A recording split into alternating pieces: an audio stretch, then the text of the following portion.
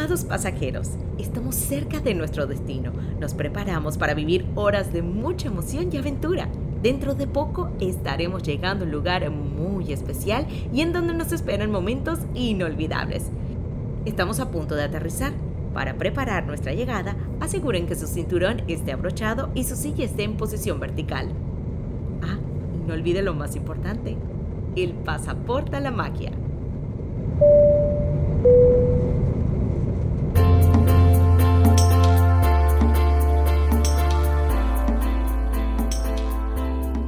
¿Cómo están, amigos? Bienvenidos a un nuevo episodio de Pasaporte a la Magia. Les saluda Maciel Mas en compañía del señor Zacata, David Zacata. Bienvenidos a este episodio que seguro va a estar cargado de emociones, anécdotas, experiencias, noticias y todo lo referente a este mundo mágico de Disney, que el día de hoy vamos más que nada, en vez de hablarle de parques, vamos a hablar de la experiencia de nosotros con Disney Plus. Señor Zacata.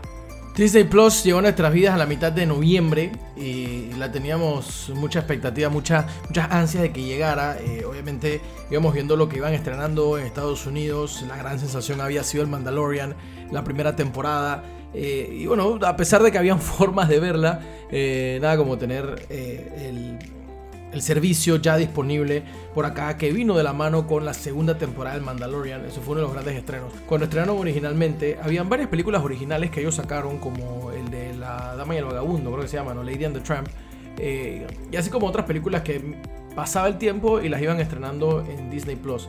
Obviamente llegó a nuestras vidas durante pandemia. Eso provocó que películas como Mulan, que estaba para estrenarse, ya está disponible en la plataforma. Y luego también Soul, que estrenó en Navidad. La última película de Pixar fue directamente a Disney Plus para verla durante esos días, en vez de ir al cine a verla. Así es, Disney Plus trae todo lo referente a Marvel, a Star Wars, a Disney, a Pixar, a National Geographic.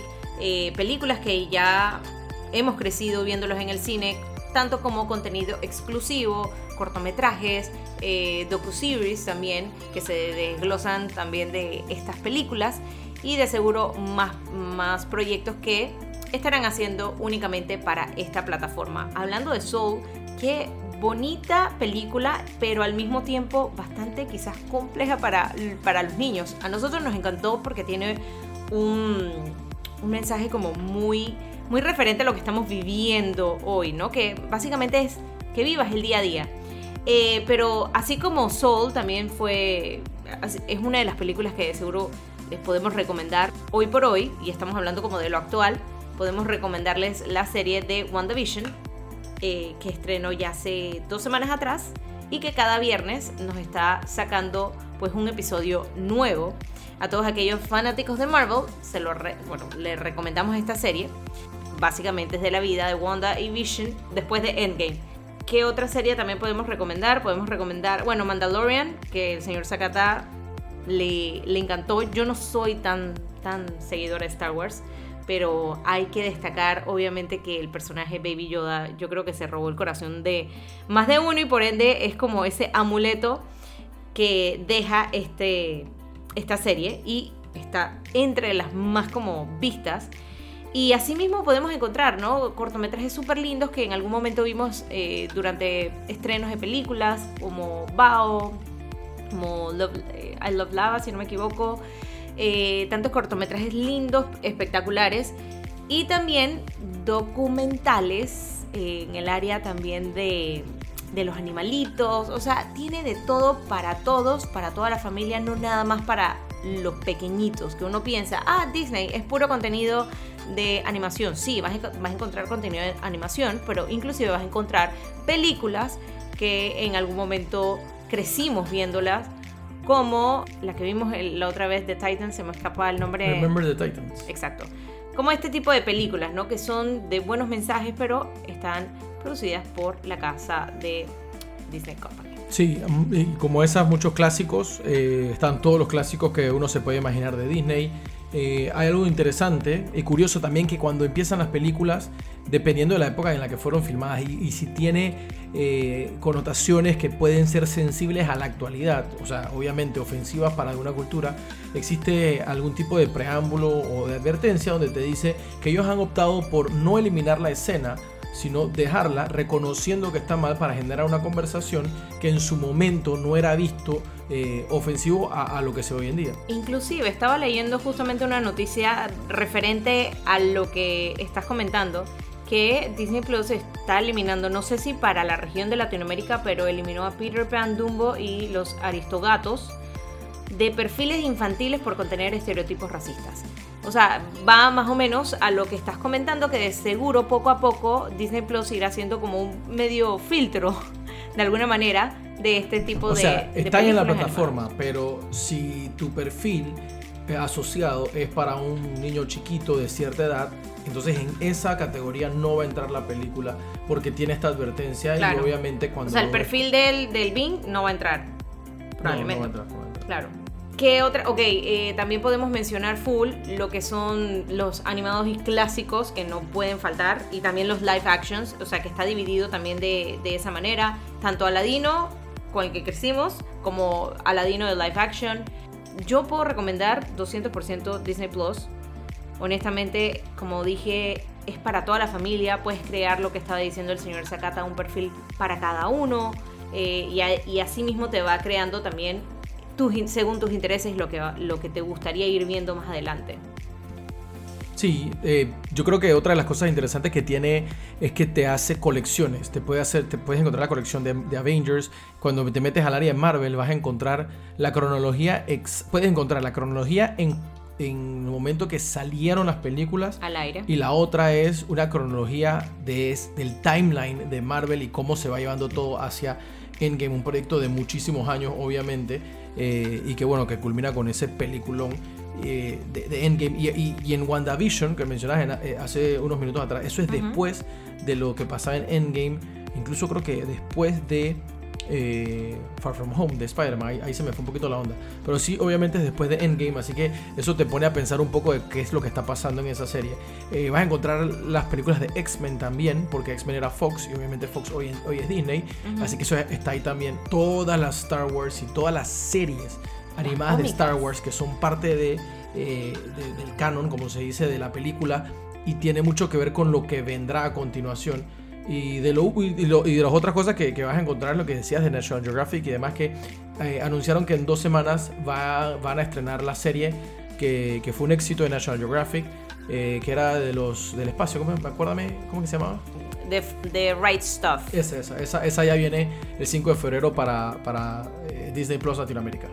Qué bueno, porque estoy matando para poder verla completa nuevamente. Ya en la plataforma de Disney Plus. Bueno, se vienen estrenos. Ellos están actualizando a cada rato, y para el mes de febrero se vienen estrenos, películas como Flora y Ulises, que es una adaptación del libro escrito por Kate DiCamillo. Está también una película que fue del año 2002, Like Mike, básquetbol. Está también, o se estará estrenando, ahí viene Cascarrabias, que es una película del 2018. Maravillas Ocultas de África, que estrena ya para el 12 de febrero. O sea, constantemente Disney Plus está agregando a su plataforma más contenido, pues como comentábamos, para todos los gustos. Se viene la serie que fue un boom en su momento, Glee. Las van a estar también incluyendo en Disney Plus. Bueno, ya como comentamos, lo que está revolucionando por sus comentarios, porque hay muchas personas que la entienden, porque hay otros que no, por los Easter eggs, no, lo que son los hints dentro del Easter eggs, sí. Okay. Eso está WandaVision, que comentábamos, que ya estrenó el pasado 15 de enero y tiene un episodio de estreno cada viernes. Kylie XY, que estará estrenando el 26 de febrero, y Asombrosamente, que es un contenido de National Geographic. O sea, y así sucesivamente, pues van a estar estrenando más contenido en los próximos días, al menos para este mes de febrero. O sea que no nos vamos a despegar de Disney Plus. Se viene también por dentro de Pixar, todo lo que pasa también dentro de esas oficinas súper creativas. Ahora mismo me estoy viendo el docuseries de Frozen que se llama Into the Unknown, que básicamente fue de los últimos 11 meses antes de su estreno de Frozen 2, como todo el crew, el equipo se reunía para ajustar detalles, como estaban viendo toda esta situación también de que el tiempo se les venía encima, lo importante también que son los comentarios de sus compañeros dentro de la compañía, no necesariamente del mismo crew que está trabajando con ellos en la película, pero sí otros directores, otros editores, otros creativos que de alguna manera se sientan a ver cada 3 meses la película o lo que está avanzado y después hacen este focus group para ir analizando qué está bien, qué entendieron, qué no, porque qué bueno saber también de otras cabecitas que te den como ese approve antes de salir al aire, ¿no? Ir corrigiendo. Así que está súper interesante este documental que se estuvo haciendo simultáneamente cuando ellos estaban trabajando todo el desarrollo de Frozen número 2, que para muchos es mejor que la primera. Eso es un debate. Y quedan más cosas de Disney Plus por salir. Yo creo que esto es lo que genera mucho interés y atracción también por sumarse a la plataforma. Han hablado de una línea de producción, no solamente de Star Wars, sino también de Marvel. Vamos a ver la historia de Loki, vamos a por la de Marvel, vamos a ver la historia de Boba Fett en el próximo año, si no me equivoco. Vamos a ver también la historia de Obi-Wan. Va a haber tanto pasando en Disney Plus. Y con el nivel que hemos visto de producción hasta el momento, yo me pongo a pensar que solamente se va a poner mejor. O sea, la apuesta es grande por este servicio de streaming. En el futuro inmediato, o sea, pronto, va a haber incluso una posibilidad de ver eventos en vivo deportivos. Recordar que ESPN y Disney son de la misma empresa, y que el salto a la plataforma digital hoy en día es muy fuerte. La apuesta es grandísima, como dije, y esto va a ser en un producto llamado Stars. Entonces vas a ver, no está claro, yo no lo tengo muy claro exactamente si va a ser una aplicación adicional o va a ser algo dentro de la aplicación, y si va a tener un costo adicional o es el mismo, pero eventualmente eso va a pasar en Disney Plus. Podríamos ver en algún momento unos playoffs de la NBA en Disney Plus, porque así, si el año pasado, al menos por la pandemia, se jugó obviamente en Orlando, en el ESPN. Sí, pero esos derechos ya están vendidos, pero como lo transmitía ESPN, ¿quién quita que eso lo puedas ver? Por eso, pues estamos jugando inclusive dentro de la propiedad, ¿por qué no transmitirlo? Sería súper interesante también eso. Esto es lo que se viene. Hay mucho más de Disney Plus.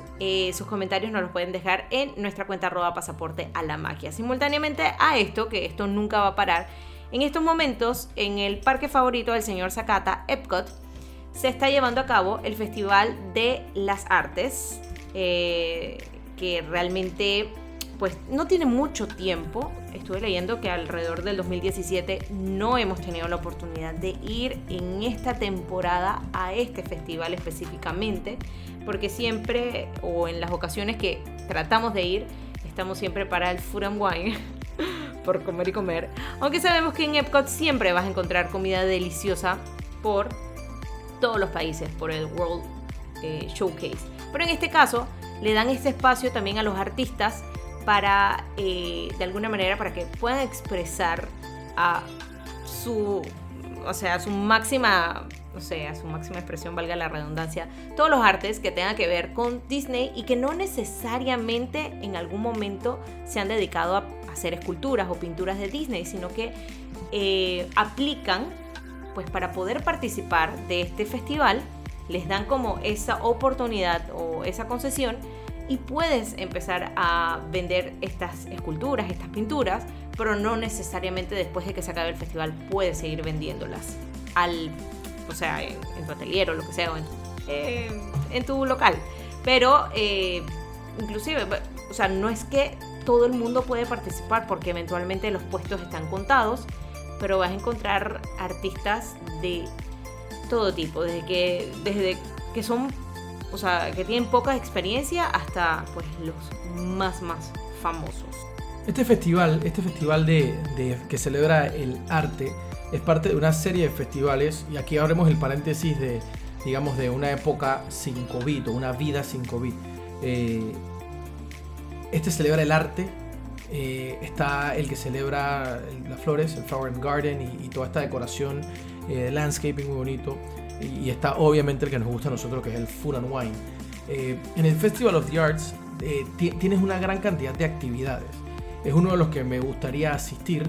He visto constantemente una serie de actividades que hay, obviamente todas artísticas, pero lo que más me llama la atención es que salen nuevos personajes, llegan a salir nuevos personajes, salen personajes que habitualmente no están, para todo, o sea, para el convivio con los que visitan o para alguna actividad específica. Y eso suele suceder con varios de los eventos, o sea, siempre tienen algo especial. Por ejemplo, cuando hay carreras, y aquí saliéndome un poquito, cuando hay carreras, sacan a personajes que tú no ves siempre en el parque. Y eso es para que tomes esos 5 minutos de descanso, hagas tu fila, te tomes la foto y continúes con tu carrera independientemente de la que sea. Pero el escenario es muy bonito, lo que he visto de lo que hacen para el Festival of the Arts. Este festival ya inició el pasado 8 de enero y se extiende hasta el 22 de febrero. Estos festivales en Epcot, y asimismo son como los temas también en diferentes parques, al menos cuando hay holidays y demás, siempre abarca no un mes y un poquitito más. Porque se pasa tan rápido que así yo siento que también los artistas deben de tener como su tiempo, ¿no? Como para poder disfrutar y que las personas disfruten de sus obras. Vas a encontrar desde las exhibiciones, encuentras diferentes sesiones de fotos artísticas, experiencias interactivas, hay que mencionar los productos y las galerías de los artistas que están en los diferentes spots alrededor de World Showcase. Así que es muy interesante. Vamos a ver si el próximo 2022, si es que no vamos a finales de este año, podemos sumarnos. Si es que también regresan las carreras, que sería ideal, podemos aprovechar, hacer carrerita y por allí mismo aprovechar este festival de las artes, que como les comentaba, tiene poco tiempo, si no me equivoco, desde el 2017, sí, más o menos.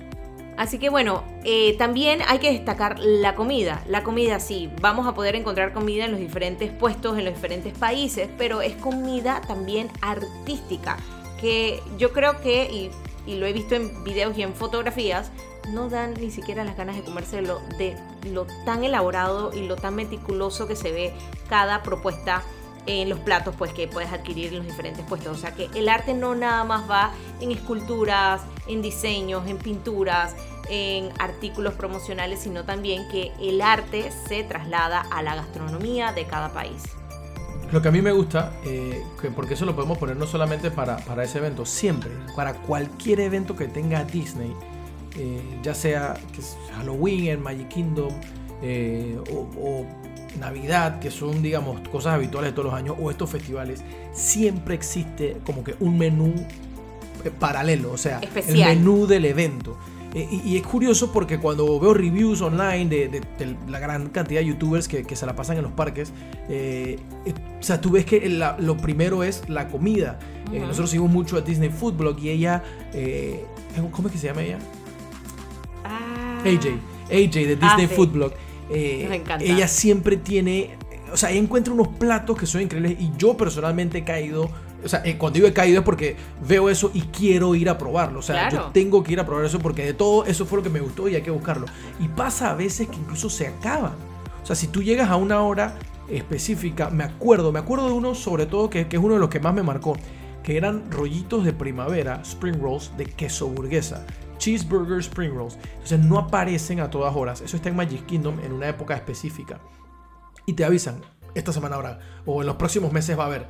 Y o sea, aparecen a las 5 de la tarde en un carrito afuera del Tiki Room. O sea, no recuerdo si hay algo especial andando en ese momento. Pero ¿lo probaste? Sí, lo probamos. Sí, claro. Sí. Pero lo que sí es interesante es que hay también una cultura acerca de lo gastronómico que te ofrece Disney, que va más allá de los restaurantes y los sitios conocidos para sentarse a comer con los personajes y demás cuando se podía. Pero es estas cosas que salen. Ojo, no todas son buenas, no todas son cool. Se pueden ver muy bonitas y muy atractivas, pero no todas son para probar. Sí, eso digo, creo que nos ha pasado, pero básicamente yo creo que de un 100%, un 90% nos encanta. Y nos dejamos llevar muchísimo por estos, también los foodies, por los blogueros que siempre andan recomendando los diferentes tipos de platos. En esta ocasión, pues obviamente estarán por el Festival de Artes. Hay, como dice el señor Zacata, un menú especial que vamos a encontrar en diferentes puestos y que únicamente se van a disfrutar en esta fecha, al menos hasta el 22 de febrero. Es un festival que, como dijimos, no hemos tenido la oportunidad de asistir, pero ojalá, cruzamos los dedos para poder disfrutarlo, porque he visto maravillas. Así que bueno, ya saben, vamos a ver si tratamos de ir. El próximo año les traemos nuestras experiencias desde allá, desde este Festival de Artes en Epcot. Y hablando de Epcot, en estos momentos está pasando por una transición, por muchos cambios, muchos momentos, quizás para algunas personas ansiosos de conocer lo nuevo prácticamente que trae en casi todo Epcot, y para otros un poquito también complicado la movilización y demás, porque están haciendo tantas, pero tantas nuevas adecuaciones, partiendo desde el monumento que está justamente frente a Spaceship Earth, alrededor obviamente de toda la parte, bueno, cerca de Test Track. O sea, en fin, hay muchos cambios en Epcot que creo que lo habían mencionado en algún otro episodio. No sé si en este preciso instante me gustaría estar en este parque, porque quizás no tengo acceso a muchas cosas. Pasa que cuando están en remodelaciones, la experiencia cambia un montón. Se altera, se afecta mucho, y te quedas con esa sensación de que ojalá abran pronto y ojalá esto esté abierto pronto, para que puedas tener el lugar bastante abierto. Ahora, me da la sensación de que será de las últimas grandes remodelaciones que habrá en el parque, por todos los cambios que se han visto en los últimos meses, inmediatamente afectados por la pandemia. Cuando tú dices lo del parque, es importante entender que estamos claros que la experiencia está inmediatamente afectada por las regulaciones por COVID, pero esto es añadido a eso por cómo se maneja o se está manejando el parque a raíz de ciertas remodelaciones. Epcot se mostraba como un proyecto ambicioso. No estoy seguro de cuánto de eso podrán completar o complementar de la visión o la idea original de lo que querían hacer cuando comenzaron las remodelaciones. Ya han hecho algunos estrenos, han abierto cosas de a poco. Epcot sí estaba en mi lista de favoritos, quizás todavía está. Animal Kingdom le pelea muy cerca, si no le ha quitado el puesto, la pelea con Animal Kingdom está ahí. Yo soy diferente a muchos, donde Magic Kingdom no es mi parque favorito. No tengo problema con Magic Kingdom, pero no es mi parque favorito, no es mi primera opción. No es el primer parque al que quiero ir. Al final van a haber adecuaciones que todavía van a quizás cambiar un poquito la experiencia general de estar en Epcot, pero obviamente espero que esto sea que valga la pena la espera. Así es, y eso se nombra, bueno, al menos en Epcot, casualmente en esta fuente, en todo este monumento que está en estos momentos, en esta adecuación, en esta remodelación frente a Spaceship Earth. Se menciona mucho lo del pasado, presente y futuro, que es la esencia obviamente de todo este parque. En mi caso, mi favorito, siempre lo he dicho y no hay problema, es Magic Kingdom.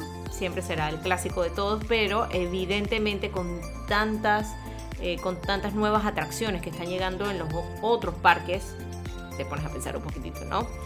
Así que dicho esto, pues ya antes de finalizar, queremos recordarles que disfruten de todo el contenido exclusivo de Disney Plus, y por otro lado, pues si tienen la oportunidad o están pensando en ir a Walt Disney World y visitar Epcot en estos días antes del 22 de febrero, recuerden también que nos pueden mandar todos esos comentarios, sugerencias y también sus experiencias en este Festival de las Artes en Epcot. Antes de irnos, recordarles nuestra cuenta de Instagram, que es @pasaportalamagia. Agradecer también siempre a los chicos de High Experience y también Fran de Acosta, donde se vienen en los próximos meses más talleres, más información de parte de ellos para que puedan seguirlos y puedan seguir esta ruta a Disney en este 2021. Señor Zacata. Así es, gracias a todos los que nos acompañaron. La próxima semana no estamos con episodios, sino dentro de 2 semanas para seguir explorando lo que tanto nos gusta, que es este mundo de Disney y todos sus alrededores. Ya con ganas como de comenzar a planear algo, como para fin de año, por lo menos planear. Yo no sé si vamos, pero por lo menos planear. Sí, totalmente, planeamos. Eso lo habíamos comentado. Planeemos, empecemos a organizar y de seguro ustedes serán los primeros en saber todos estos detalles. Esto fue Pasaporta la Magia. Gracias por acompañarnos. Nos escuchamos. Y ustedes, si no han tenido la oportunidad de escuchar los episodios anteriores, escúchenlo para que se diviertan un ratito. ¡Chao!